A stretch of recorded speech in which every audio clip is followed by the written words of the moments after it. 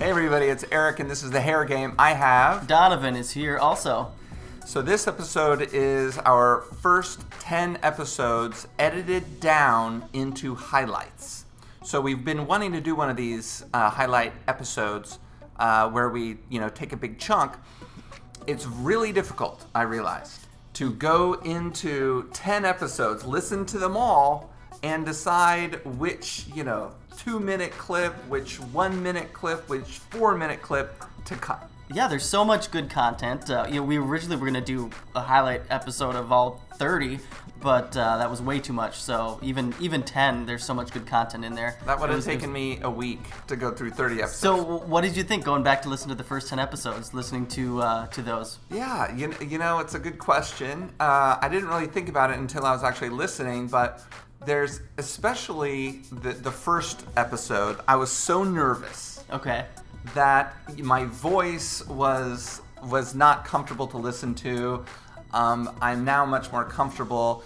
And really, I was saved by Andrew Does Hair on those first 3 episodes. He was our kind of first guinea pig on this, and he's a great guinea pig because he's just so good at, spewing the wisdom.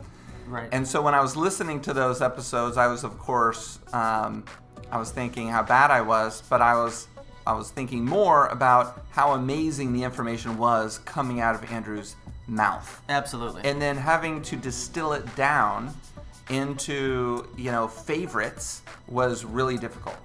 It was kind of like my wedding. I didn't have a wedding party. Okay. Because I didn't want to have to take my friends and choose the 5 best. Okay. They're all my friends, right? It's a good analogy. That's how I see these podcasts. Okay. They're all good. They're all valuable. If it's not valuable, we would have edited it out in the first place. But if you're a newer listener and you haven't had a chance to listen to all 30 of our podcasts, this is good for you to kind of get a bite-sized piece of those earlier ones, and maybe you want to go back and hear all of them. That's right. But this would be really great for you. That's very true. And as we've grown, and we've grown our audience, some of those first episodes have not gotten as many ears as the more recent episodes. So that's another one of the reasons we want to do this. Hope you guys enjoy it. First up is Andrew Does Hair, who did our first, second, and third episodes. This is from Joe Bruno, a barber here in the salon.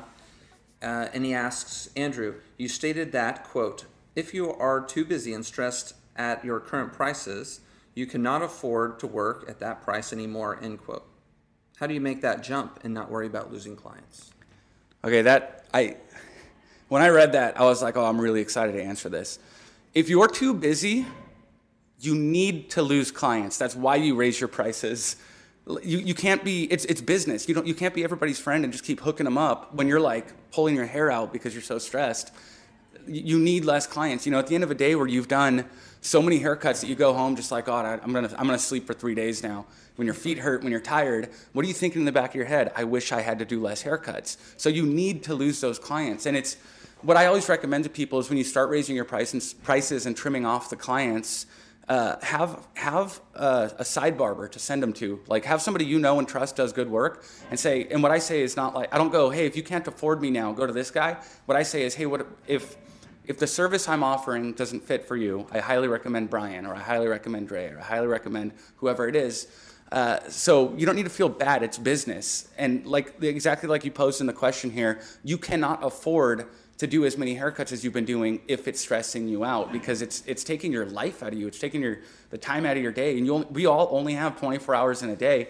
So at what level should someone feel comfortable enough to raise prices? Is it 75% of their schedule is booked? Is it 90%? Is it 50%? Well, what would you say? Oh, geez. I've always done it when I get to the point where clients are leaving because of the wait. So if I have a 2-week wait, people will wait that. If I have a 6-week wait, I can hear people when my receptionist would get the phone, I could hear people go, 6 weeks? No, I'll go somewhere else. So when you're losing people over the wait, you need to raise your prices to make the wait shorter. You need to raise your prices to lose some clients to make the wait shorter. And the other thing too is a lot of people are afraid to raise their prices because they're like, oh, people aren't going to tip as much, or people are going to think I'm too cool. Yeah. But every time I raise my prices, my tips get bigger and people are more appreciative. And believe it or not, so I currently charge $100. And I used to charge $25 freaking 6 years ago. Sure. Some of my clients who are still with me who used to pay $25 are glad that they pay $100 now, because now when they call for an appointment, they can get in at the end of the week. Where when I charged $30, they'd call and it was 6 weeks. Mm-hmm. And so you get your diehard fan clients, they stick when your prices go up. And the ones who, and it's not a personal thing. It's not like, oh, they think I'm too cool, or I don't think they're cool enough. It's not that, it's business. It's like I said earlier, I could do a 1 and a 3, but it would be a ripoff, because almost anybody can do a 1 and a 3, so you can get it done for cheaper. When the people want what only you can do, they'll pay what they have to pay to get it in a reasonable amount of time. And so there's like a sweet spot. If you go too expensive, you'll sit around and do nothing. And I've learned that the hard way. The first time I tried to go charge $100, I wasn't booked half the day. And I made less that day after paying my rent and paying travel fees to get into that salon. I made less that day than I would have made charging $30 at my old salon. So, right. Okay, so Wes the Barber asks, is there any benefit to having a few different types of haircut services over just one? I've been thinking of offering an hour-long service for a higher price in addition to my standard 45-minute service at my regular price. The reason is I don't have enough time in 45 minutes to do everything I want to do service-wise, and an hour would allow me more time to fit the stuff in. Okay, so what I started doing right before I left my salon, I was getting really, really busy, and I would run late most days, and it was stressing me out. And I started realizing that there were 2 specific instances that would cause me to run late. Well, 3. One of them was clients showing up late, which I absolutely did not tolerate. If you were not in my chair at the moment of your appointment, you weren't getting a haircut that day, which is, I feel bad saying, because I got here 45 minutes late today. But we were actually late too. But what I would do with those clients is I would reschedule them for as soon as possible, usually fit them in at the end of the next day, but I couldn't allow myself to run late because of that. But the other thing I started noticing is if I needed to do a bald fade and a blow dry, I would run late. I couldn't fit it in my regular service. Or if I had a brand new client, and I started to get to a point where every new client came in, they wanted like the full styling lesson, which I'm happy to give, but it would make me run late. I'd spend 15 minutes explaining how to use a blow dryer, so I'd run late. So what I started doing is I told my clients, it's a half hour for $40 or it's an hour for $80. If you want a bald fade or a design and a style, you book an hour. If you book a half hour and you ask for those things, no, you get a bald fade or a style. And same thing if you're a brand new client, and my receptionist would ask people this, have you been to Andrew before? No, this is my first time. Okay, you have to book an hour the first time, which was great because then at that point I was too busy anyways, and it cut down my influx of new clients. And then when I did have a new client, I had more time to get to know them, more time to teach them how to style their hair. So I definitely think it's cool to have tiered services like that. One thing that I learned, I went into a pretty fancy salon one time and I paid $155 to get my hair cut just because I wanted to see what a $155 haircut looked like. And at that time I was charging $40. So while I was sitting in the salon, I noticed on their menu that the owner of the salon charged $800 for a haircut. And granted, maybe he did one a month or maybe he did 50 a month, I don't know. But what I knew is on that menu, there was something for $800 and I was about to get a service there. And it made me feel really cool. So after that, I added on my service. So even though like I book an hour for $100, but if you want, how do I do it? If you want to text me for an appointment outside of the already available appointments, that's $200. Mm-hmm. Or if you want a house call, that's $500. So I have a $500 item on my price list, which nobody's ever bought, but it's up there. Yeah. Just to say it. It's like when you go to Vegas and they have like the $1,000 burger on the menu that you have to like pre-book to eat. Right. Look Good Luck asks, what have you done to move forward in moments of self-doubt, especially about your abilities or place in the industry? Oh, that's tough. That's good. I guess when I've felt stuck, things that I've done is step back, take a weekend and turn off my phone. Like I've left my phone in the glove box of my car for like 3 days at a time, just to disconnect and remember where I'm going and what I'm trying to do. Because it's crazy how sometimes the littlest things will get me hung up, and I'll get in this like stupid loop that doesn't have an end to it, and so I have to like check out.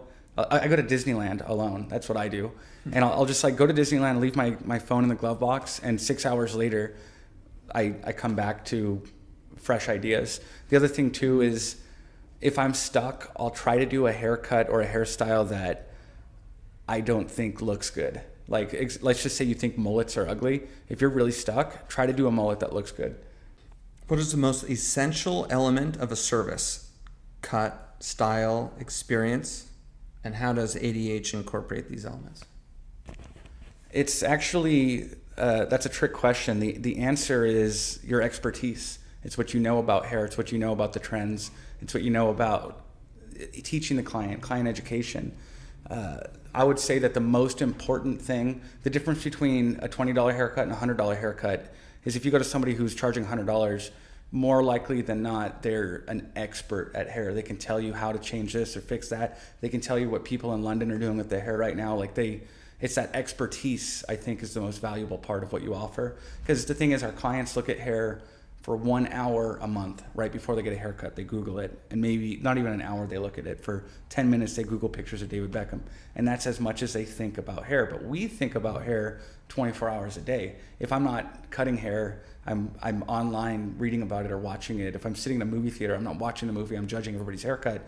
So we develop, it's expertise, it's like experience. We have a working understanding of hair, and we act as sort of problem solvers. And so I would say that's the most important part. Where do you see your business growing in 3 years? Education in as many forms as possible. So you're going to do education on different platforms? Yeah. So I don't know. I'm going to try to do a little bit of everything, more like private classes, more trade shows, probably online education, all kinds of anything I can do.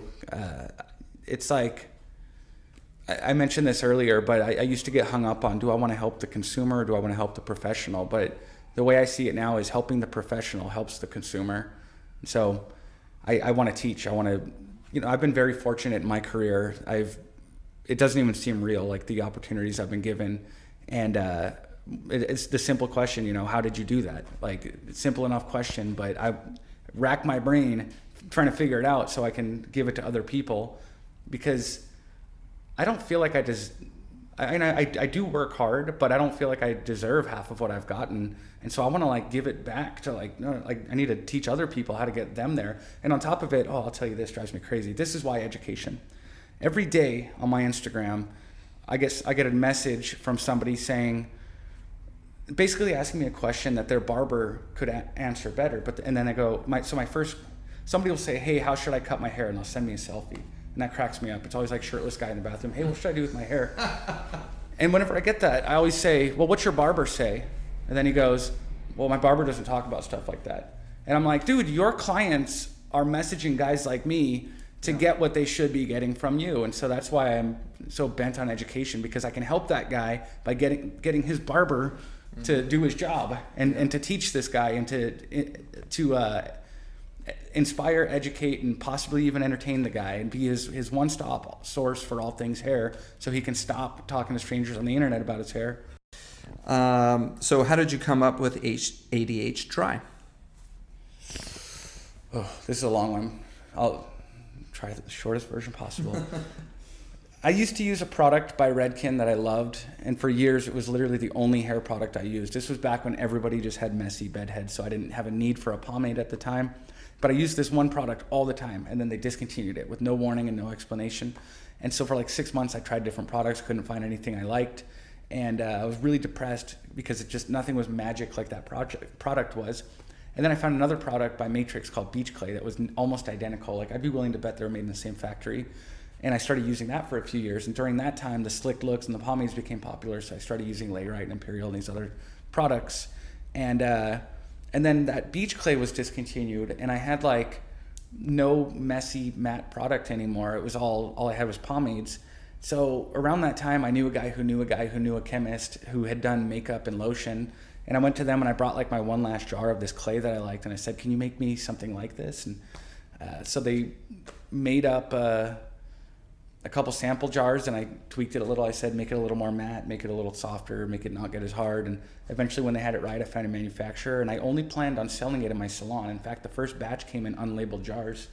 And I was just gonna sell it to my clients, but then people on Instagram are like, well, what are you using to style hair? And so I eventually, after I sold the first batch, I hired a graphic artist guy to do labels. And then after I sold that batch, I got a website and I got legal stuff and trademarks. And next thing I knew, my barber my barber friends and hairstylist friends wanted to buy it from me at wholesale, and like just slowly I fell into having this product line that I never dreamed to have. I just wanted to fill my need for the product that kept getting discontinued.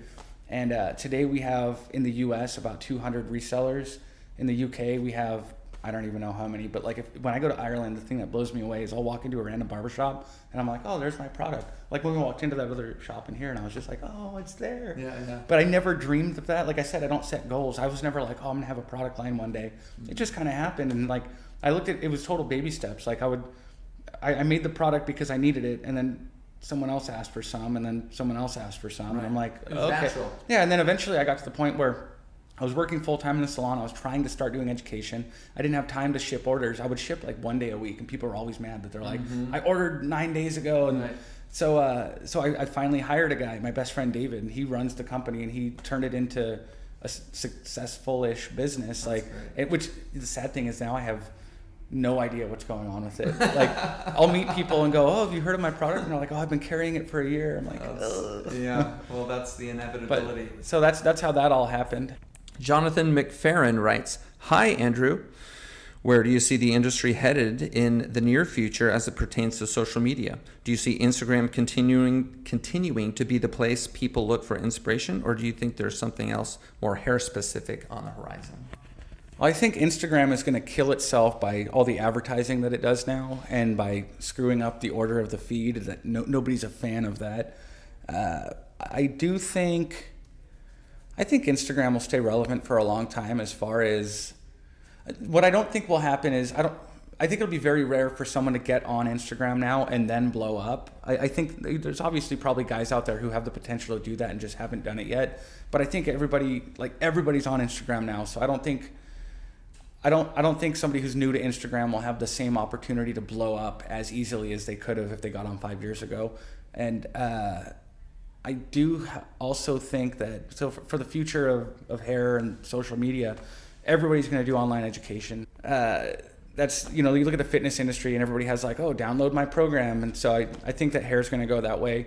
But I will say, as that becomes more popular, it'll only make more valuable things like hands-on classes that you can't download. It's just like with music. Everybody can download free music everywhere now. And so now you have giant concert festivals that are $700 for the weekend because they can't make money on music anymore. And so I think online education is going to be the way of the future for hair, but I think it's going to make even more valuable sitting down and learning directly from somebody. Last question, and this is the most important one of all questions. Will the mullet ever come back to style? It's already back. Realistically, I'll say this here and hope that some of you remember this in 2 to 5 years. When it comes to trends, okay, with hair, everything that solves a problem creates another problem. So when somebody comes in and they go, I have a hard time styling my hair. If I take it really short, like his hair is on the sides, he doesn't have to style the sides of his hair. I just solved that problem. But the problem it creates is, how often do you get your fade done? Every 2 or 3 weeks, right? Where when he never had a fade, he didn't get his hair cut that often. And so it created another problem. So what we do is we trade problems with hair. What I've noticed about trends is this: every problem that the last trend created, the next trend solves. So everybody wanted really slick, tight, combed over hair with heavy pomades, but the problem that it created is I can't touch my hair. I can't run my fingers through my hair. Everybody wanted really high, tight fades, but the problem it created is my whole life I got my hair cut every 6 weeks, but now I'm doing it every 2 weeks. So the next trend is going to be hair that you can touch, that you don't have to cut every 2 weeks, but you're gonna cut every 2 months. And so picture like Han Solo, or like Jeff Bridges. Jeff Bridges in the 80s. That's awesome. So everything's been so tight and clean. The antithesis to that is going to make a big fat comeback. It's doing it already.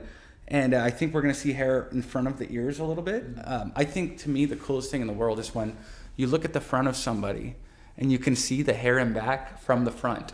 But not quite a mullet, not to where it's longer than the rest, but just where there's enough weight here that I can kind of see the hair poking out from behind the ears. Like, I think that's going to be huge in the next 2 to 5 years. It'll be like mainstream status, almost like the probably a cross between like the Leonardo DiCaprio in the 90s, all long and pushed back, but like heavy here and here. With photography, it's more about the lighting than anything else. Like literally you're recording light. You're recording light as it exists there. It doesn't matter if you're using an iPhone or Android or phone of sorts or a DSLR. it's all about the light. Like if you have really nice lighting, you can make a photo look amazing with a phone. Not enough people take photography seriously. Yeah. And they're not intentional about it. They don't think about it enough. And that's what I like about you, is something happens to you, you go out and read a book, right? And that's awesome. But most people, if things aren't working out really well, they just kind of like don't really think about it again. They try to cut hair better. them. That's their answer for everything is, I need to do a better haircut. Seth Godin once wrote in his blog, and it was one of my favorite blog posts from him. He said, paraphrased, if you're the second best violinist in the world, practicing the violin isn't going to do you any good. But learning how to get a good recording and get a right marketing deal and get out there and promote yourself is what's going to make you successful. So that's why. So when I read that, I realized like, okay, if I could cut, and when I realized this, it was kind of a game changer for me. I could cut hair twice as good tomorrow than I do right now. Like, let's say I got a magic pill and tomorrow I'm twice as good. How does it change my career? It doesn't. But if I can take a better photo, that's going to help my career. Right. If I right now I need to learn how to do videos so YouTubers will stop hating on me. So that's why I started looking into photography. Is you can. It doesn't matter what you do; it's what you do with what you do. So if you do the best haircuts ever and you're taking horrible pictures of them, people aren't going to soak it in. You're not going to share it with the world. It's about you're sugarcoating it. You're making it pretty. You're making it digestible. Right. Okay, the hairdresser in the salon. How much time should they allot to take a picture of their client? What I started noticing is, fourth reason I would run late with clients is I wanted to take their picture. If I got a client who looked particularly good or they had really cool hair, what I started doing is I told my wife, on Thursday nights, don't wait up. I'll be home when I'm home. And have yourself some dinner. I love you. I'll see you tomorrow. So on Thursday nights, I would stay as late as I had to stay to do a haircut for a photo. Just because it was that important that I put out good work on my Instagram. And so granted, not everybody's trying to do what I'm trying to do with Instagram, but it's your portfolio. And when you meet a stranger and say, oh, I do hair, and they look at your Instagram, you want them to trust you, so you want to have your best work on there. So what I'm getting at is make time to do the best photos you can.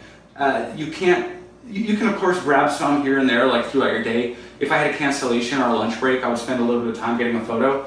The other thing too is the more you do it, the faster you can get it done. Mm-hmm. So doing these late Thursday nights will give you an idea, like, okay, I know I like the light here and the reflector here, and so when you're in the salon, you can recreate it like in 2 seconds instead of figuring it out every time. The thing is, when I started taking pictures of haircuts, I got better at haircuts. And I know this has happened to you. You do a fade where you're like, that is a good fade, and then when you go to take a picture of it, you look at the picture later and you go, oh my god. And you see things you didn't see before. So I started to catch those things earlier and earlier after recognizing what it looks like through the lens of the camera, and it made me a better haircutter. It made me look at the shape of the haircut and the shade, and it made me really break it down like way more OCD, like ADD status. That's so interesting. So I've also heard the excuse that they're a little nervous to ask their clients to take their pictures. Yeah. When you say that? I've had that. You know how awkward it is being. I remember this guy, Dan, came in for a haircut one time, and he looked like Captain America, but like a little rougher. And I was like, oh, this is like a good-looking guy. And I was so nervous. I just met him, but I wanted to take his picture so bad. And I was like, and I just asked him. I mean, some people get weird. I've had clients who I've known for years just go, no, I don't want to be on your Instagram. I'm like, all right, cool. So just ask. Sure. The thing is, 5 years ago, it was kind of weird. Right. Now it's the norm. Totally. Now people are like, it's a compliment. They're like, oh, you think I'm good enough to go on your Instagram page? Cool. Yeah. And they're insulted if you don't ask them. Yeah. I've heard this from so many clients that they actually why expect don't I get it on the page? Right. The other thing, the worst case scenario is I'll take a picture of somebody and then I don't post it because later I'll find like a hair out of place or something that I'm like, no, I can't use that. And the next time I see that client, they're like, oh, was my hair not good? Was my face too fat? I'm like, no. Insulted. I was like, no, literally. And I was telling them, like, there was a loose hair on her face and I just couldn't use it. That's so funny. Next up is Tab Cuts Hair, Tab Salzman in episode 4. So what kind of turned us on to you was the interview that we did with Andrew Does Hair. And I asked Andrew who has been the greatest influence, or what has been the greatest influence on your career, and he said Tab Salzman. So what was it that you have from a business perspective that you were able to give Andrew that was so valuable? Well, so Andrew always says, he credits me with what was it? He told somebody at Barbarella, he's the reason I didn't quit haircutting. He's the reason. And I'm like, dude, you're giving me all this praise, and I appreciate it. But at the end of the day, I just didn't want to. I saw a friend who I taught him how to blow dry when he was in beauty school. You know, I've known him forever. And I was just a little bit further ahead in the game than he was in the industry. So I had a little bit more insight when he came out of beauty school. And I'd seen him have all this talent, and he was thinking about quitting hair and just doing guitar making or something else. And I was like, why? And the struggle he had is that he thought his salon owner had told him, you have to do color, you have to do women's hair. Right. And I said, well, I think that's, I don't know really how to cuss on this. You can say bullshit. It was bullshit. And I told him, and when I was in school, they said color was where you made all your money. And I said, I'd rather be happy and make ends meet than rich and miserable. Mm-hmm. I never fell in love with doing color. I love seeing beautiful color. I love the people who love doing color. I'm just not one of those people. That's not my gig. I like cutting. It reminds me of architecture. It's just, it's shape. Mm-hmm. I mean, when I would draw, I'd always draw on marker. So it's very similar to haircutting. Once you make that mark on the pen and the paper, good luck trying to erase it. Mm. Now we have extensions, so that could have come in handy a few times. But I really sat with him, and he said, let's get tacos. So we got tacos. And if you read his ADH book, he talks like, can I buy you some tacos? Yeah. He talked about buying the tacos. Tacos is like our joke, taco time. Totally. I was actually going to have tacos, but we ran out of time and I forgot. So imagine that there are tacos. That would be great, yeah. So the tacos things, is I asked him, I go, what are you trying to do? And it wasn't so much like I was trying to gear him into what I was doing or what I thought he needed to do, is that he had all the answers right there in front of him. He knew what he wanted to do, but he needed somebody to be like a Sherpa and pull it out of him. And what he was thinking, how do I do a better haircut? And the one thing I told him that I know for damn sure is there are a lot of successful, busy, financially successful hairdressers that are not technically good. They're not skilled. They could care less about classes. But what they have that I've seen with technically skilled hairdressers who are amazing, that are not making it as far as a paycheck, they're not busy as in a salon, is they lack chairside manner. They lack the customer experience and their presentation of how they show up to work. And showing up to work isn't like showing up in a monochromatic color like all black. I don't believe that. If that's what you want to do, then that's what you want to do. But that doesn't mean you're a professional. Being a professional is how you show up. But that means, are you on time? Right. What's your character like? Do you care? Are you empathetic? Are you sympathetic? Are you a human person who recognizes another human person? Right. Do you use the two ears and the one brain and not your mouth when you're listening to what they have to say? Most people have a hard time keeping their mouth shut, and they always want to respond. Right. The act of listening is so much harder than the act of responding. Totally. And so it was really, for me, hearing how do you show up to work? And he was charging, I think, $20 or $25. $25. Mm-hmm. And I said, why don't you charge, more? And he was like, oh, I can't. And so I told him my own personal story, but I didn't tell him it was my own personal story. It's a thing I do when I'm out there teaching, and people are asking about how do you raise your prices or how do you go about it. And they say, they're always looking for some reason to justify their price increase, right? Like all of a sudden they wake up, it's price increase day, woo! Right. Doesn't happen. Or I just went to a class and now I feel like I can $5 justify. more. $5 more. See that piece of paper? Right. $5 more. Mm-hmm. And I don't subscribe to that. So I said, let's say tomorrow, let's say you're Andrew, all right? But you're not, you're Eric. So I'd be like, Eric, how much do you charge? $25. $25. Yeah. Tomorrow you're going to charge $50. Would you do anything different tomorrow than what you're doing today? And he started writing down all of these things. So I would probably show up on time. I'd probably remember my client's name. I probably wouldn't wear shorts and a white T-shirt. He started writing all these things. He'd up his game. All those things that he knows that he should be doing. Yeah.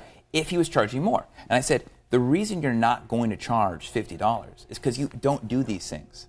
You don't charge the price and then do these things. You do these things to charge the price. Mm-hmm. And at that moment, I think like the taco fell out of his mouth, the salsa got the place. But I think that really hit him hard. Yeah. It's not about, the technique and skill level definitely plays a part of retention. Like if you don't listen and you don't have the skills to back it up, like people are going to slowly find out that you're not good. Mm-hmm. But if you're a decent hairdresser and you're a better listener and you're better with your chairside manner, you have a much greater potential for longevity. I've seen that. I had friends I went to beauty school with who were killing it, making lots of money behind the chair. And they were not technically skilled. I always joked around. I was overtrained in more areas than all of my peers, but I was also undertrained in other areas. Mm. What happened for me is when I left Tony and Guy and I went up to LA, I went from charging $60 literally overnight to charging $120 at the Beverly Hills Salon. Wow. So when I told him, would you do anything differently? I lived that moment. Yeah, sure. So what did I do right? What did I do wrong? All those things. I lived literally overnight charging $120. Now, I had a great background, cutting education, but what I learned through, like, what is the phrase, baptism through fire? Yep. I learned what it takes to quantify that extra $60. Mm-hmm. And it wasn't the haircut. Yeah. It was everything else. And not that I was like great at all of it or was bad at all of it. There was stuff that came more natural. There was stuff that did not come natural. Yep. Like waking up early to get there on time. That's not a natural thing. I like to, I wanted to stay up late. I was living in LA. I was like 22. You were staying out late. Yeah. And all those things that we like to do. Yeah. So let's talk about those details. So showing up on time, huge, right? That so few people do sometimes. Guilty of it all the time. I mean, now I have a 3-month-old baby, so that stops me. But I think that's something I personally struggle with even to this day. Yeah. Do I show up on time? I try to do my best every single day. Right. But it's the one thing I would be absolutely transparent on. That's the one pillar of the principles that I talked to Andrew about that I know I always need to work on. So showing up on time, what else? Like being there, receptive to your client? Being present. Being present mentally. Emotionally. Everything. Whatever happened leaves when you enter that salon. Right. One thing that I hear, I'm going to interject quickly. Please. For 17 years that I've been in this industry, one of the things that I've really enjoyed doing is talking to clients out there. And over 17 years, I've probably spoken to 1,000 just people who are clients. They get their hair done. And so I asked them, where do you go? What salon do you go to? Who do you see? How much do you pay? How often do you go? What do you like about it? What do you not like about it? How often do you switch hairstylists? And something that I hear all the time is, I left this hairdresser. She did a good job, but she was always so negative. I would get in her chair, and she would start just telling me all these horrible things about her boyfriend or about, this was happening in her life and she wasn't making enough money and this was horrible or her pet just died. And she would just vent the whole time and so I had to go somewhere else. Yeah. So, that's an example. Not bedside manners, right? No, the chairside manner is doing that, is not doing that. It's keeping that at the door. Right. The other thing is, particularly with a new client, and this is what I would always hear, is the new client that comes in your chair, they'd say, oh, the hairdresser who was doing my hair was really good, but the first 2 times.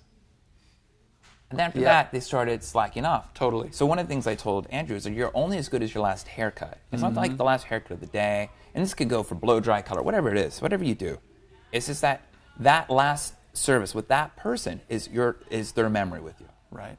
How many times have you gone to a restaurant that you love, and they just all it takes is one time that they're not on their game. Right. You start questioning, do I want to come here again? Right. Especially if you're spending a lot of money. Right.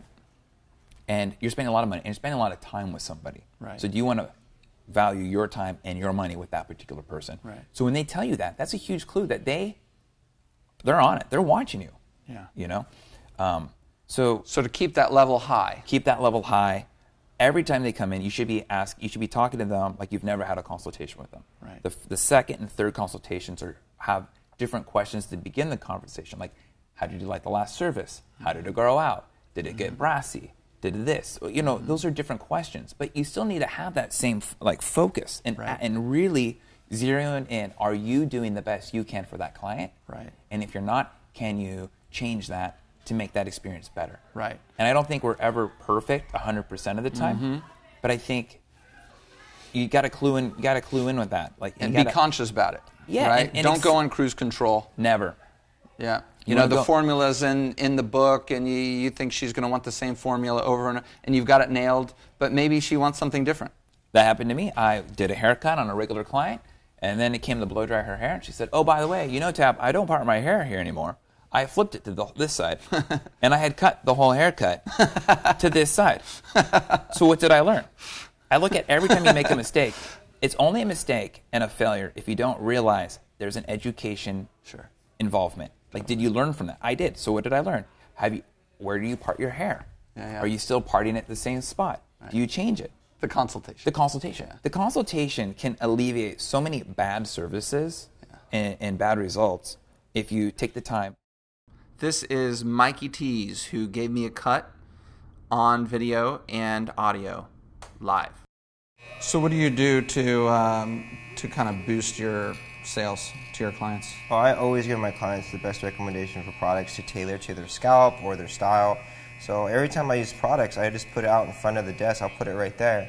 And while I'm putting it in their hair, I'm saying, hey, you know, while I'm doing your hair, I'm just going to leave a few of the products out that I'm using for you because I feel that you're going to need these at home. Yeah. And I always tell them I don't sell for money, I sell for recommendations. That's nice. Yeah. I like that. That's Yeah. a good soundbite. And I like to always recommend the best stuff, not the most stuff. So, you know, if there's 3 products out there and they have a budget, I'm like, you know, I'll use these on you, but if you're going to have to take one home, you're going to need this. You know, I always recommend, like, the best. Yeah. So whatever I feel like they really need, whether it's moisture, all right, you know what, you won't need the texture cream, just take the leave-in conditioner.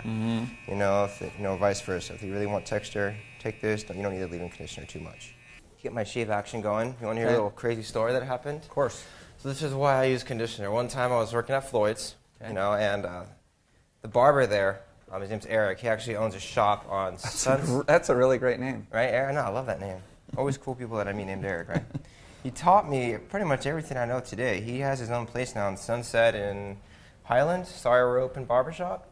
That place is such a cool little spot, and, you know, Nice. he's doing really good, and he taught me a lot of everything I know, so I just followed him, you know, and so one day I was watching him, and he used the hot foam, you know, that they have for the shaves. Okay. He put a hot foam on there, and you can't really see through the foam. It's kind of thick. Yeah. So I'm sitting next to him at the station, you know, doing hair, and all I hear is, "Oh man, hey, you okay?" And I just was like, I looked around, I'm like, "What happened?" And then the towels were white, so all you can see was just red dripping down into the white towel. And he's like, "Dude, I just cut off your mole." He split his mole, bro, right off his neck. That's disgusting. Because you couldn't see it through the Right. white foam. So ever since then, dude, I just started using the conditioner. You can see through it. It's moisturizing. You know, it's a nice Good shave. advice. Yeah.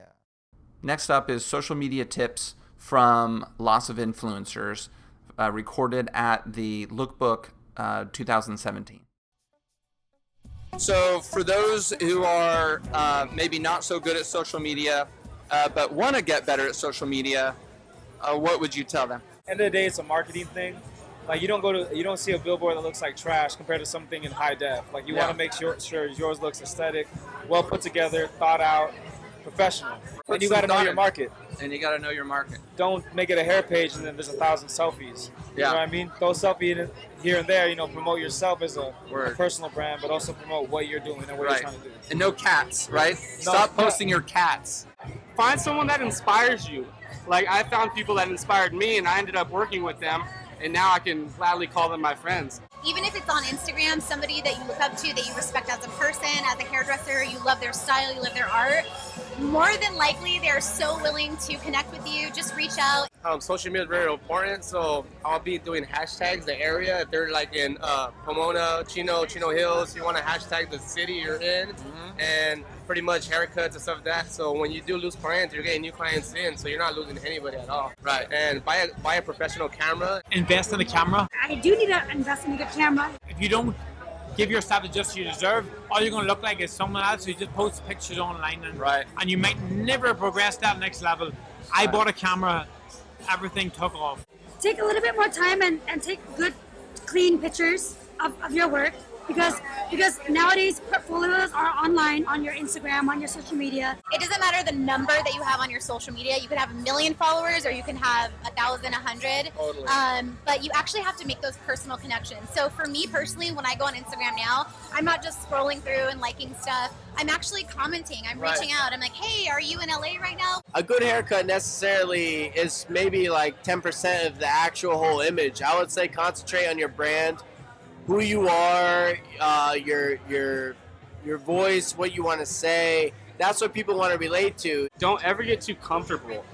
Hair is all about change. A year from now, it could be all long haircuts. If you don't know how to cut long haircuts, you're done for. You have to be very versatile. If you think you know everything and you think you're the best, then you should retire. Because for me, I'm not the best. I don't think I know everything. I'm always trying to get better. I'm always trying to learn, look to other people for inspiration. So I think just keep moving in that path. Look to others. Don't be closed-minded. Be open-minded. Next, we have Nina Kovner. This one particularly was difficult to cut out the best clips because the whole damn thing was just so good. What do clients do every day online? And it really comes down to 4 things. It starts with intent. I mean, we do this every day. I just got 4 packages this morning. I got a little over, like, shopaholic the last Amazon week. packages? And all of a sudden, all these packages. And then I start feeling, like, weird at the front desk when I pick them up because I'm like, can you just see that I went on some crazy-ass shopping spree? Anyways. We all do it. We all do it. So it begins with intent. I want something, right? So it could be a new lipstick. It could be a T-shirt. It could be a book. Whatever. It doesn't matter. Groceries. A hair appointment, right? So I intent. I want something. And so now I'm going to go search for it, right? So we have so many different search options in 2017. Search has changed just in the last 6 months. It changes like every day. Right. The iOS 11 update, Siri just got smarter. Yeah. So, I mean, search is insane. I love her. She and I have a little kind of weird relationship sometimes. Okay.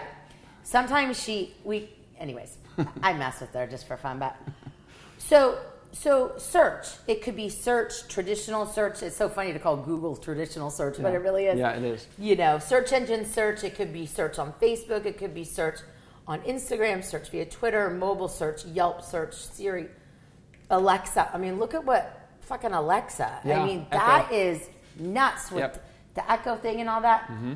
So there's so many ways to search. So the next step is you find something, right? You go on this search for something, and you find it, what I call discovery.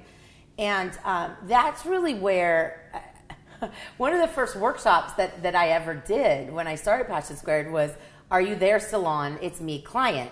And if there's any old folks watching this, there was a big book when I was young by Judy Blume, Are You There, God? It's Me, Margaret. It was like a coming-of-age story for young girls.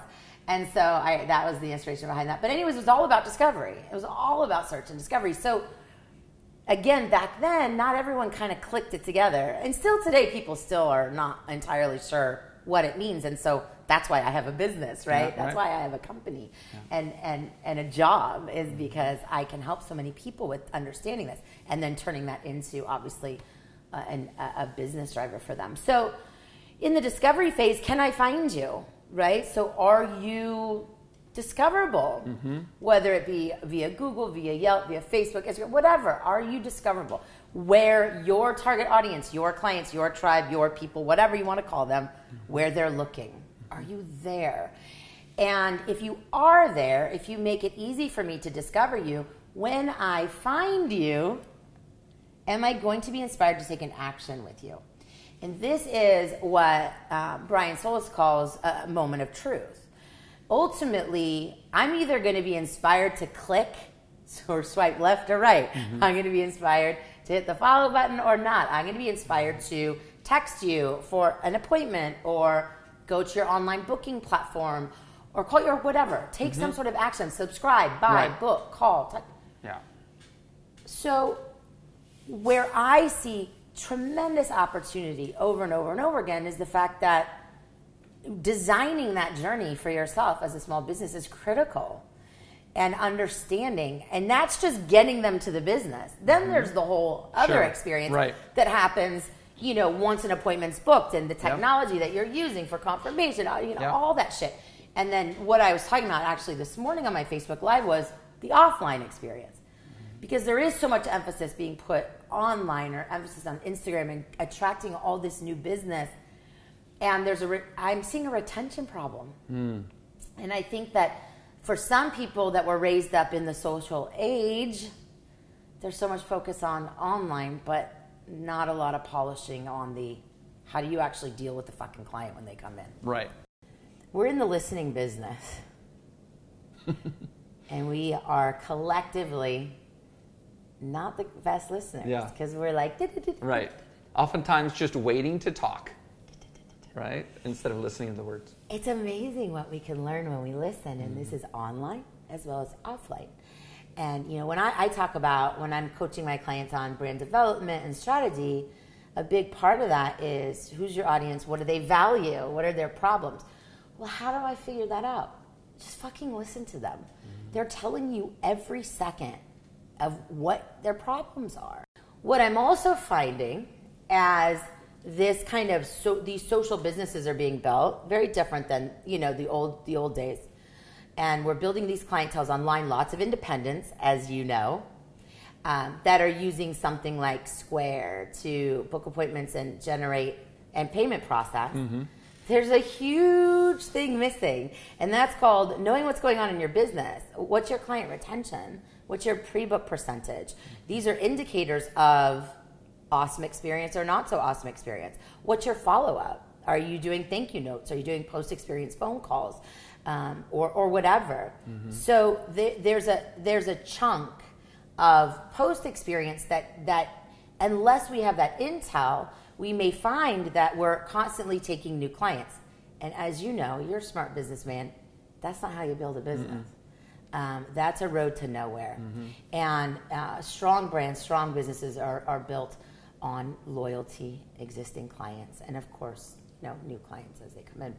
A lot of hairdressers who are successful, they feel successful. They have a full book going out 6 weeks. They've got a lot of clients who really like them. They've garnered a little bit of attention on social media. A few people are like, oh, you should do more. They want to monetize further what they have. What ways are there for them to do that? Good question, especially right now. I'm not surprised that you're getting those questions. And, I have to kind of put a disclaimer on this. Everyone's situation is different. Of course. So I'm not a big fan of generalizing. And I wrote a blog about it, the danger of good advice, because it's not always good. So this is not advice to you guys individually.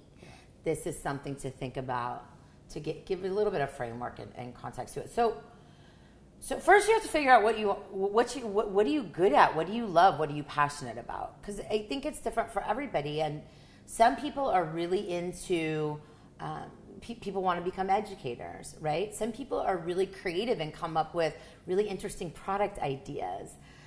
Some people are really amazing content creators and can become influencers and turn that into a shit ton of money.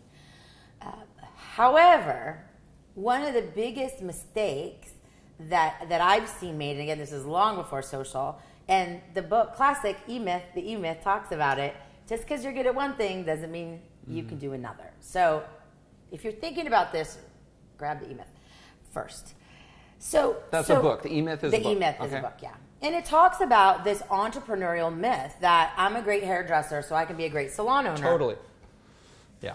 I'm a great hairdresser, that means I can be a great educator. I'm a great hairdresser, that means I can be a business coach. We see that a lot. I'm a social media expert because I built my own social media page. that doesn't make you an expert. It makes you good at building your page. So it's really important to kind of gain clarity on what do you want to do, and how are you going to do that? When you have, are you going to keep your full clientele? Do you need your full clientele? Because we can only focus on one thing at a time.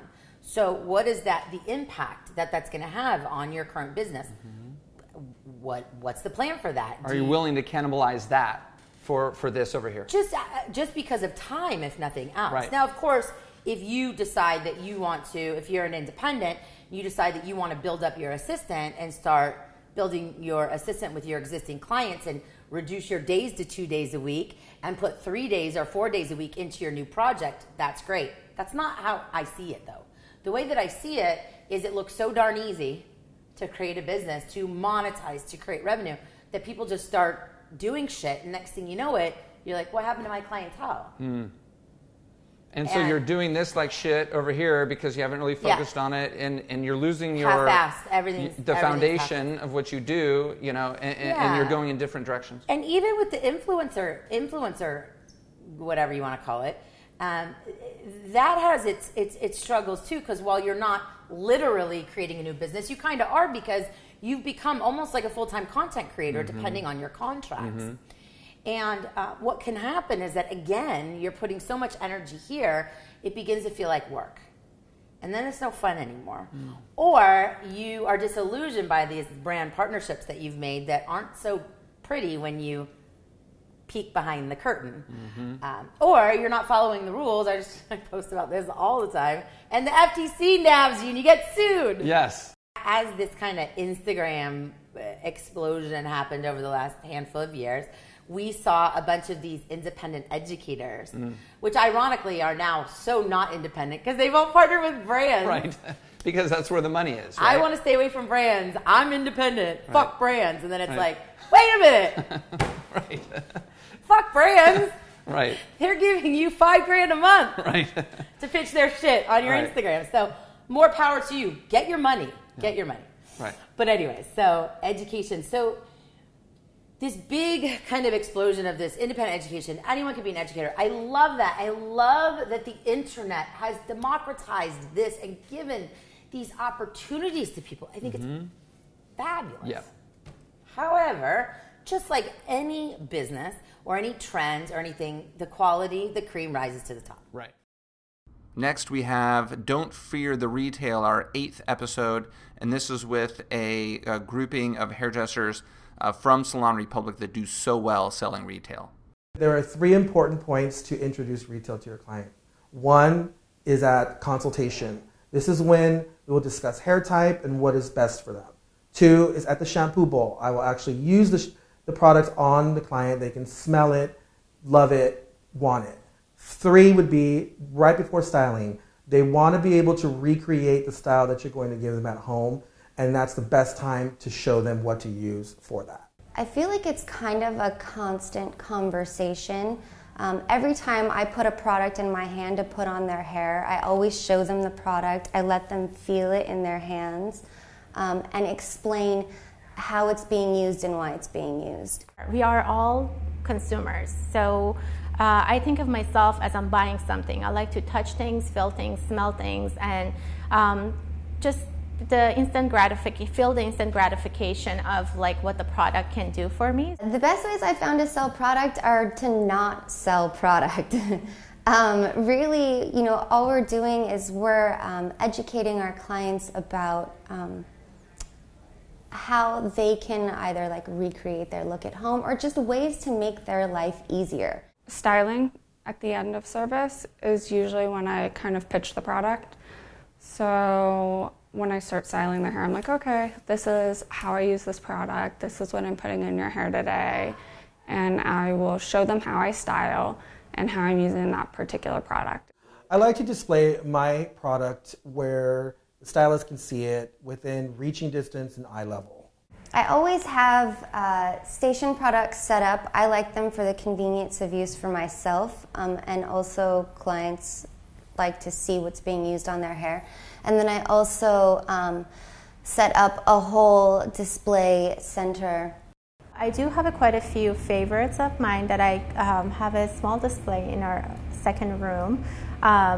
But I do have one of each item backed up just in case someone wants to purchase them on the spot, so they are available. But Salon Republic did this amazing thing for us that has this awesome retail space up front available for us.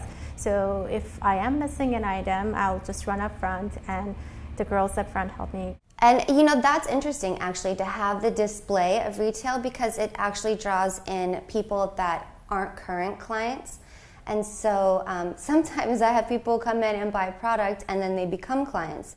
I want them to come in and have a great experience with me. I want them to leave with a product, and I want them to pick up that product every day and think about Sophia. And not, when they need that product again, when they run out, they're gonna think of me and come to my salon and grab the product, not jump on the internet and go to Amazon and pick something up. They're gonna, it locks that in their brain. It just builds the bond, it builds the relationship. And I think that that's really important when it comes to retail. It's a disservice not to retail to your clients. It's all about education, and so that's why it's nice to talk about the products just as the appointment's going on. It's an easy thing, it doesn't have to be complicated. Try to practice gaining the trust of your client and getting your product knowledge up and knowing what you're selling and how it can deliver results at home that can help you sell anything. But you just have to believe in what you're selling. Retail is kind of an extension of my service. I think that if I'm doing your hair, that it's important that you're able to go and look good outside of the salon. If you just look good when you leave here and then can't style your hair later, then I didn't do a good job. It's about trust. When your clients are willing to buy 3 and 5 products every time they come in, you know that they trust you as a hairstylist. You know that they trust you with their hair. And that's really what we want. We want our clients, our guests, to have the full and complete faith in us to do right by their hair. Next up in episode 9 is Amber O'Hara, founder of Business of Balayage. Okay, yeah, so not a surprise. So I think it was, a case of us growing too quickly, not knowing what operations looked like. And again, I don't have a business background. I've been doing hair. I dropped out of high school at 16 and started doing hair. Wow. So with no business background, besides growing up with my dad, who's an entrepreneur, I didn't know that piece was missing. So that created a lot of stress, but it really, again, got us positioned in the market where people are paying attention. They know to go to the Business of Balayage because they trust the name, they trust the brand, they know what they're going to get. The curriculums that we've created are so strong that anybody really can teach them. Yeah. We can train anybody to teach them. Okay. So it's a nice foundational curriculum. Yes. The backfire to that is when you get a hairdresser who's very experienced and super creative and they're tied down to this curriculum, they're not loving it. Okay. So it creates a whole nother issue with education. So, right. Yeah. So this is you transitioning from the person doing it to the person managing it. Yes. Right? Which is a very difficult transition. And anyone who's trying to scale what they're doing undergoes the same thing. And so, and same thing happened at Salon Republic. You know, I managed, I did everything for the salon, the first salon in Studio City in 2000. I worked there every day, from 8 a.m. until 8 p.m. I did electrical work. I laid tile. I did all these things. And then, of course, you do it for long enough and you realize, well, I'm not very good at these things. And to improve and to grow, I need to become more of a manager. I need to be smart. And so then you transition into a role where you need to find the best people, right? Hire the best people, which is a skill in and of itself. You need to train them, which is a skill in and of itself.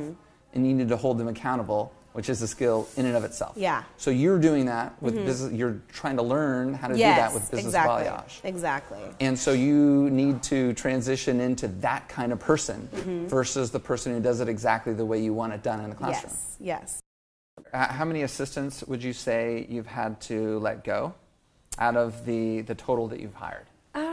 Only a couple. I had one that I used to share an assistant, and it was when the economy was down, right? And it was like, I was happy to just have one client in my chair. Right.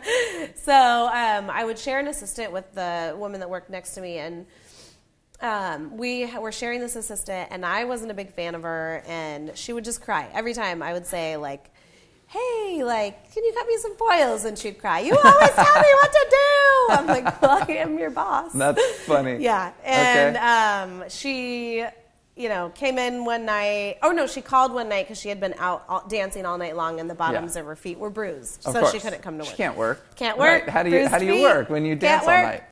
And you personally crush it on social media. Thank you. Like, what are some pointers? Some good pointers. For the last few years, because I'm the one that ran the Business of Balayage Instagram account for the first couple of years, and it was video content. So video content, don't be afraid to give out your information. Give it away. There's always going to be more. If you're learning and changing and evolving, I'm always going to have something else to teach. I never have to be afraid of giving it away. Don't covet the information. Don't, throw it out there. Give more value. Even once you have the information, you're going to implement it differently than I would have. So, I mean, why wouldn't I give it away? So video content's huge. Knowing who your market is. So now I've, in the last few months, spent more time on my personal page, which I used to kind of just ignore. But as I build my personal brand, in the salon and all of that stuff, I've been spending more time there. And I have like a unique thing that I'm trying to do where I'm trying to speak to the client and let them know what their experience is going to be like at the salon. And I'm trying to speak to the future hairdresser that might want to come work at my salon. Right. So kind of put out there what they would be attracted to. And to a hairdresser that's experienced that might want to come take a class. So I have like these three people that I like. That's tricky. It's a little tricky. So the content planning, that's kind of what I think of when I'm like planning my content. What would be of value? And what I really more than anything like to think about is if it's going to be valuable and I feel like it's going to help somebody, I'll put it out there.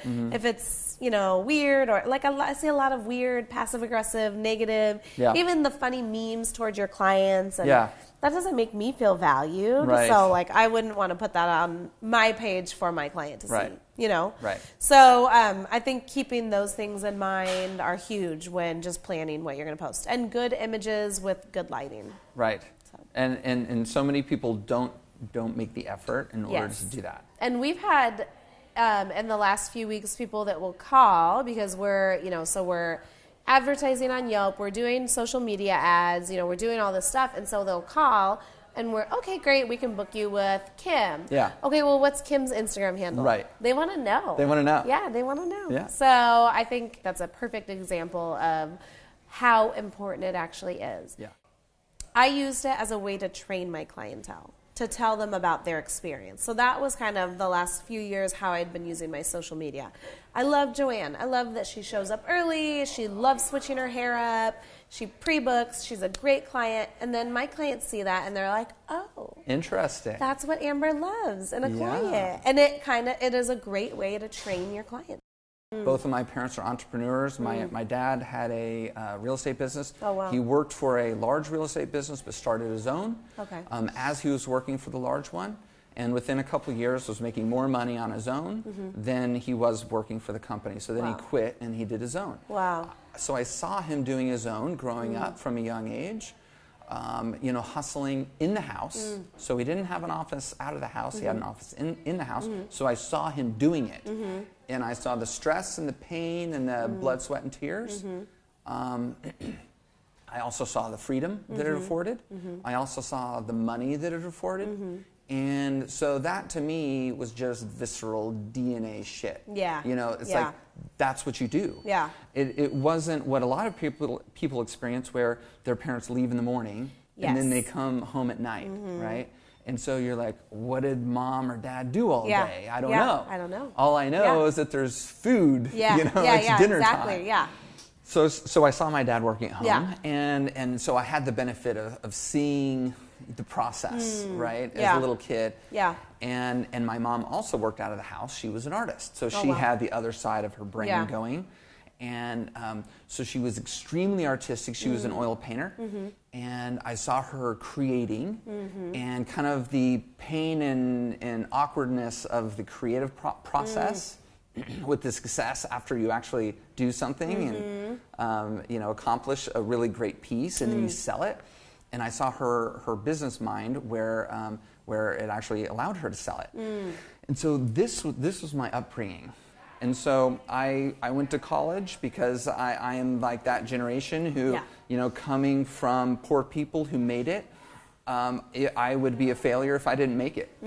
How could I not make it given what they went through in order to give me that platform on which to grow? And so, frankly, I mean, a lot of what I do is simply to avoid the guilt of failing, knowing that they did what they did to give me that platform. And last up, we have episode 10, where I did some street style interviews at the Salon Republic holiday party. Okay, so for those hairdressers who might be new and they aspire to having their own studio or salon, what would you say to them? Ask people who have already done it, and it'll inspire you. Definitely get advice from them and see how they got to where they were to get their own studio, and make that a goal. Set a goal for yourself. How long do you want it to take? We're talking 6 months, 1 year, 3 years, but be realistic and start to move towards that.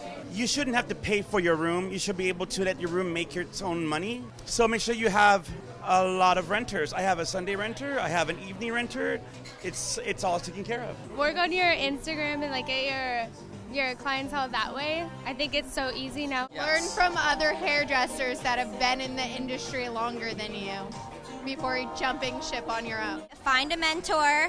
Always stay around people who are inspiring you. Be a good person and your business will grow and your clientele will stay with you and eventually you can own your own business. The good person thing, that one's huge. Be careful about getting attitude about your life. Don't get attitude, right? Attitude's bad. No. Unless it's a good attitude. Well, that's true. Right. If you provide a good environment, clients will come and they'll really like the personal care and attention that you can give them in a Salon Republic studio. It changed my life. It freed me up. I also do session work and I freelance, so it's the perfect environment if you really want to have a multifaceted career. I didn't pay her to say that, I swear. No, I would feel like going with a salon suite and looking. I hate plugging you back. I didn't tell him to say that. He did. I didn't tell him to say that. Actually, I didn't even invite him. I don't even know what he's doing here. Check out a salon suite before you commit to anything massively, all right? What should people be working on for 18? Experiences. The reason why clients choose you, why they tell their friends, why they share you on social. What about new trends? This guy's always on the new trends. So for 18, what do you think? What kind of new trends are you looking at, or what techniques you're trying to perfect? I think with cutting, the new trends I would feel like are doing, still just a lot of different types of fades. I think a lot more guys are being more open with doing a little bit more creative type stuff. So more fringe, different types of fades, like around the head, using the shapes and just accentuating that. I just love using every color of the rainbow, so that's really what I'm gonna do. Yes. Some of the Starburst, Pink Lemonade sort of vivids, like peaches, a lot of that stuff. I'm following all the other people that work at Salon Republic. They are the trendsetters. That's awesome. We're going to still see a lot of creative color. We're going to see a lot of color fusion, marrying all these beautiful lived-in tones with some beautiful sort of pastel shades. So we're going to see that. We're going to continue to see textured cuts. Hopefully we see more texture, more curls, because that's fabulous. So, just beautiful hair. One more question. The curly mullet, trending up or down for 18? Stranger Things. You cannot deny that curly mullet. I stopped watching Stranger Things. Oh, no, you need to get back on it. I'm not a fan of the curly mullet. No? So, no. What about no. the straight mullet? I can get down with the straight mullet. Yeah. Okay. Can it be a wavy mullet? Like a beach waved mullet? Maybe. It's got to be the right haircut. It's got to be edgy. Curly mullet, trending up or down for 18? Down. Not a straight down? Okay, what about a straight mullet? I'm always into a straight mullet. Okay, so straight mullet up, curly mullet down. Yeah. Got it. The mullets are definitely coming back. No. Specifically the curly mullet. Curly mullet, I mean, I'm going. That's what I'm going towards. That's what I'm growing mine out to be. Okay. So I think if it keeps going, I post enough about it, I think it's gonna hit. Got it. You heard it right here first. Hope you guys like that highlight episode. Let us know what you think about it because it's something new that we're doing. We always want to know what the feedback is. So DM us on Salon Republic's Instagram or Salon Republic's Facebook or my Instagram, which is the number 4, Eric with a C, Taylor, and let us know. Always rate us, please, if you liked the show, or even if you didn't like the show, you can still rate us. Give us a 1. I don't think anyone's given us a 1. No, I don't think that's possible, but hey, we'll take it. Why not? We'll take it. I don't expect to be liked by everyone. Okay, so next week we're going to have Wes Does Hair. And Wes Does Hair is a Houston hairdresser. He's Wes Does Hair on Instagram. He is next week. See you then.